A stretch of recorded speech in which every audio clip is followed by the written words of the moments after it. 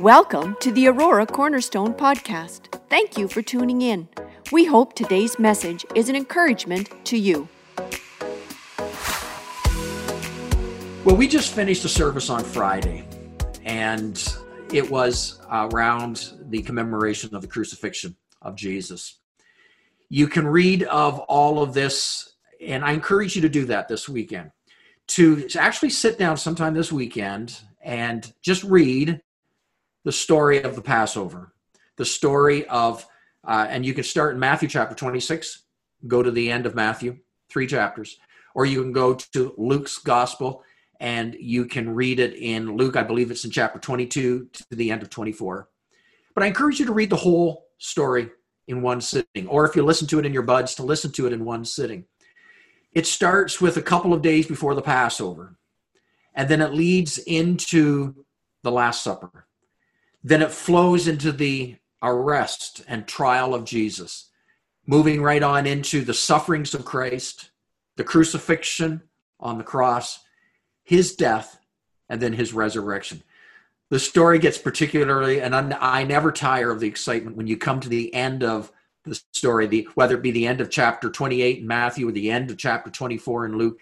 And Jesus says, listen, I'm leaving, but I've got a better plan. My Holy Spirit, he is going to come not to abide with you.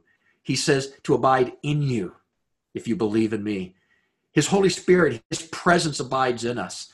And then in Matthew, he actually uses those words. He says, and lo, I will be with you always to the ends of the earth. What a glorious story. So I hope that you'll take the time to read it. It is really valuable in a translation that hopefully is really easy to understand, and just grab hold of that whole gospel message. Friday, I shared 3 points. We were, in our minds, in our conversation, we were gathered at the foot of the cross. And that's where God laid it all down. He gave us his son. And they didn't take Jesus' life. We know he surrendered his life. The Bible says as a lamb to the slaughter. And so we need to leave something at the cross. God laid it all down. We need to leave something. And I shared the 3 things that we need to leave. We need to leave our sin at the cross. We need to leave our lists of people that have hurt us, our wounds. And we need to leave our worries and anxieties. This will no doubt this week be up on podcast. You can go to our website and listen to it on podcast, as well as today's message will also be on podcast. But today I want to take you to that glorious story of Matthew chapter 28. And if you have that, I invite you to read along with me. Matthew 28, verse 1. Just follow along with this. After the Sabbath, at dawn, on the first day of the week, Mary Magdalene and the other Mary went to look at the tomb. There was a violent earthquake, for an angel of the Lord came down from heaven, and going to the tomb, rolled back the stone and sat on it. His appearance was like lightning, and his clothes were white as snow. The guards were so afraid of him that they shook and became like dead men. The angel said to the woman, do not be afraid, for I know that you are looking for Jesus, who was crucified. He is not here. He has risen, just as he said. Come, see the place where he lay. Then go quickly and tell his disciples, he has risen from the dead and is going ahead of you into Galilee. There you will see him. Now I have told you. So the women hurried away from the tomb, afraid yet filled with joy, and ran to tell the disciples. Suddenly Jesus met them. Greetings, he said. They came to him, clasped his feet, and worshipped him. Then Jesus said to them, do not be afraid. Go and tell my brothers to go to Galilee, and there they will see me. Although this is really the story, this is the end of Passion Week. My text is really in Job. When I was thinking about sharing this morning, I was drawn to a phrase that Job spoke in Job chapter 14, verse 14. Now, Job is one of the earlier writers of the Old Testament. And Job was in this battering back and forth conversation with his friends, the Bible says. Now, I've often thought, if you've got friends like that, who needs enemies? I mean, they were going back and forth. They were talking spiritual, they were talking theological, historical, and philosophical topics. Job was under some pretty heavy suffering. It was the cause of, we know the behind the scenes where Satan was buffeting him, but Job didn't know that. And so everybody had an opinion like they do today. Well, I know what's going on. I know what you did wrong. And they were going back and forth. And Job makes a statement. He starts into one of his dialogues in chapter 12 of Job, then chapter 13 and chapter 14. And then Job makes this one little phrase. He says, the phrase is, if someone dies, will they live again? If someone dies, will they live again? I mean, that phrase has echoed throughout the centuries and millennials. I mean, you think about today, death throughout the ages, we do all we can to preserve from dying. And I don't know if that's wrong, as long as it doesn't become an obsession. We don't want to die. There's an unknownness about dying. We haven't been that way before. But at the same time, throughout the centuries and again, over thousands of years, we have done all kinds of civilizations have responded very differently. We have mummified tombs that were made in case there was a coming back again, a second chance, maybe as a different species. Death, and some in our own century, there are some who, in their wealth, just before they died, had their bodies preserved in this capsule and frozen in hopes that science will catch up, medicine will catch up, and one day we will have a cure for death, and then we can revive them again. And just personally, I kind of think they've watched too many sci-fi movies. We have responded in so many different ways. What happens when someone dies? Job says, Job may comment, if someone dies, will they live again? I want to just address three things. I want to look at that question speculatively because that is rampant in today's time. I want to look at it historically, that question, if I die, will I rise again? Historically, what about death? And lastly, can we make it personal? Let's look at it personally. What about me? Speculatively, back in the time 2,000 years ago when Jesus went to the cross, it was believed by many of the people of that society, for instance, if a warrior died, that his weapons would go with him into the next life.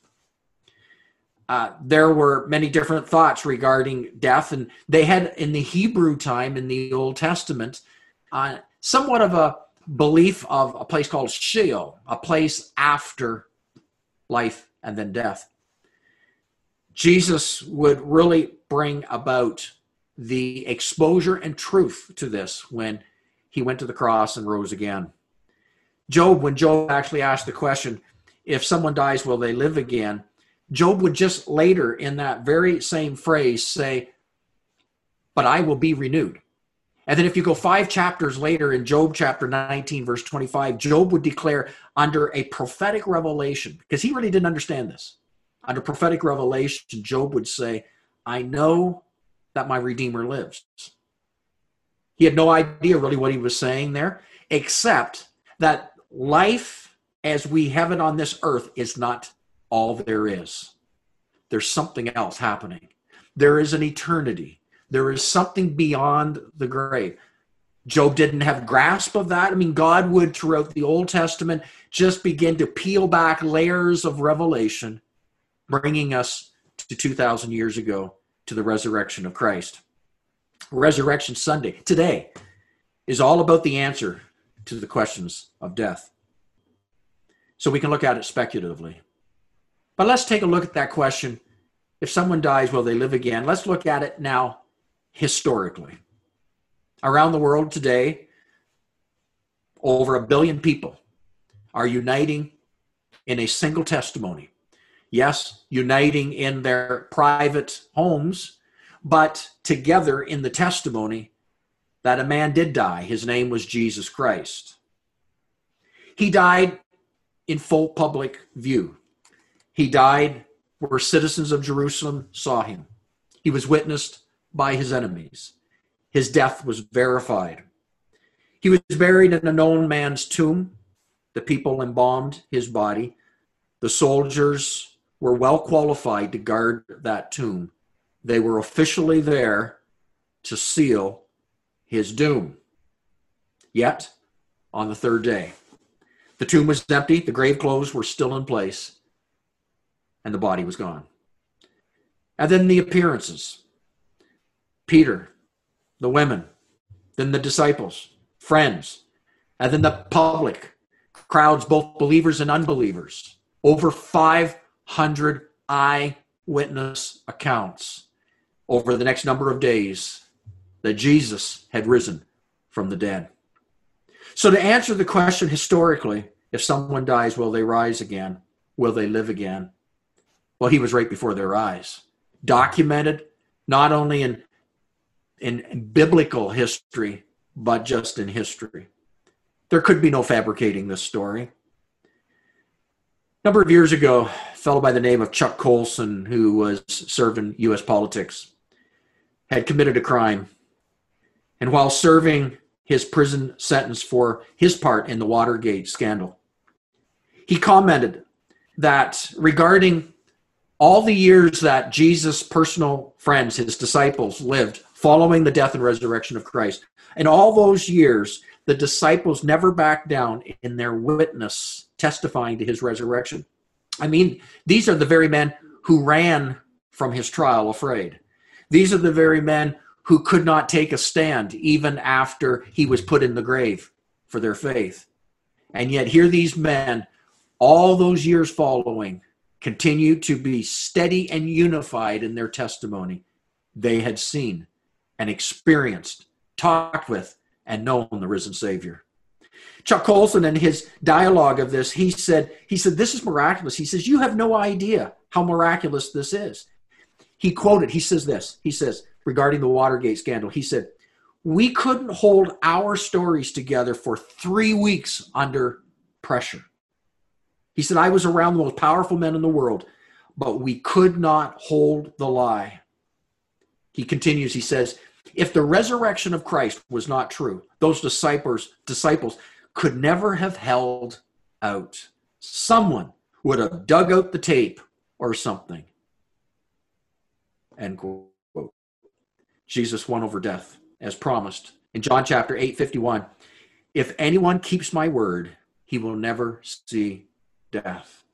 Well, of course, death is our enemy. This body will go back to the grave at some unknown point.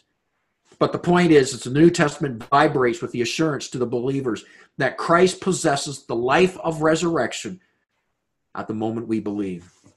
Historically, we have sound ground in believing in Christ's resurrection. Speculatively, lots of speculation. Historically, we recount these details. But let's bring it home. Personally, if I die, will I rise again?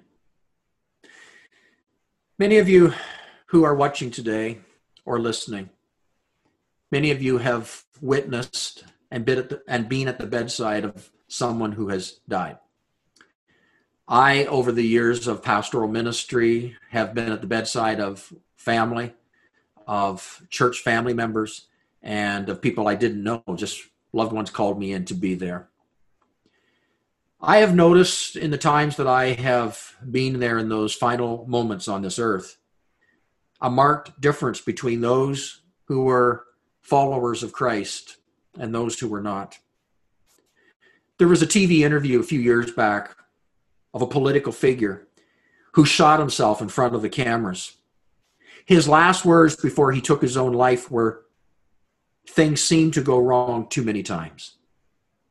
Things seem to go wrong too many times. And so he checked out. But what a different scene it is for those who go to sleep in Christ. When a deceased person is a Christian, a believer, a follower of Christ, I think one of the first people I witnessed dying was my grandma.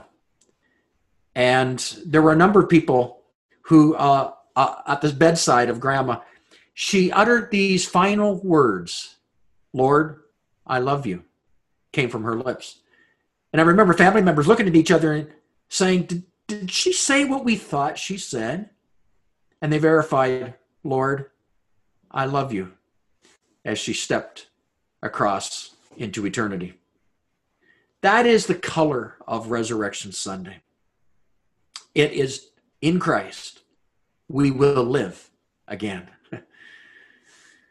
Years after that fateful Titanic sinking, a Scottish survivor admitted publicly in the icy waters as he was floating on that, again, fateful night. He drifted close to a preacher by the name of John Harper, a preacher and evangelist from Glasgow. John Harper, the preacher, shared with this Scottish companion one sentence only from the New Testament. Believe on the Lord Jesus Christ, and thou shalt be saved. Believe on the Lord Jesus Christ, and thou shalt be saved. And then the Scottish man said that John lost hold of the piece of driftwood he was holding on to, and the evangelist sank beneath the waves. As the Scotsman put it later, he says, there alone, on that night, with 2 miles of water under me, I believed. I believe as well that I am John Harper's last convert. You see, the end for John was really the beginning of this Scotsman's life. If you would, the end for John was a vitally needed rehearsal. If I die, will I rise again, is the question. We face it differently than Job faces it because Job was looking ahead to a Redeemer who would come. Today, we're looking back. Christ came, and he lives, and he lives. We can choose to answer that question. If someone dies, will they live again? We can choose to answer that question in terms of the suicidal man. What hope is there beyond the grave? Or in John Harper's last convert's words, I believe. I trust today, if you're listening or watching today, and you haven't made that decision to surrender your life to Jesus Christ, you can have the assurance of your salvation, your sins forgiven, as you surrender your life to his lordship and allow him to be Lord and Savior. Outside of the rapture, we all will face death. But there's a resurrection for those in Christ who believe that they too will be with Christ and live forever.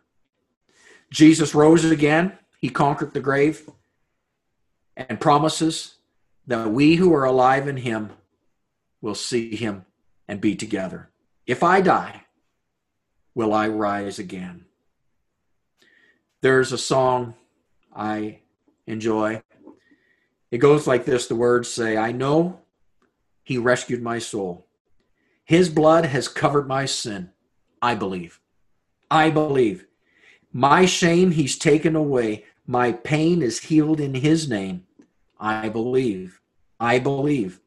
I'll raise the banner. My Lord has conquered the grave. That just makes me want to get up and sing a hallelujah. My Lord has conquered the grave. My Redeemer lives. My Redeemer lives. We rejoice in that today. My Redeemer lives. If I die, I will rise again because my Redeemer lives. I'd like to pray with you. And then after the prayer, we're just going to go to this video clip. But before we do, I really do want to just make this again personal. That question. If you die, will you live again? So Lord, we just bow our hearts and we pray, I pray, oh God, like John Harper's last convert, may we say today, I believe. May we call on the name of Jesus.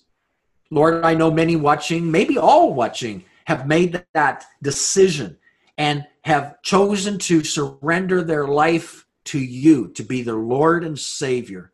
Not just one time way back when, but every single day. But Lord, maybe we even just need to say, Lord, today again, I believe. I do believe. I place my life firmly into your hands. But Lord, maybe there are those here today who can't say that, have not said that, or once said, but have really turned their backs on you. And for whatever reason, here we are today with that question before us. If I die, will I live again? Lord, cleanse us, heal us of our sins. Wash away our sins that only you can do. Thank you for your resurrection, having buried my debt so that I would have life again with my Lord and Savior. Grant that, we pray this today in Jesus' name. Amen. Thanks for listening to the Aurora Cornerstone podcast. Remember to subscribe. For more information about our church and our ministries, visit auroracornerstone.ca.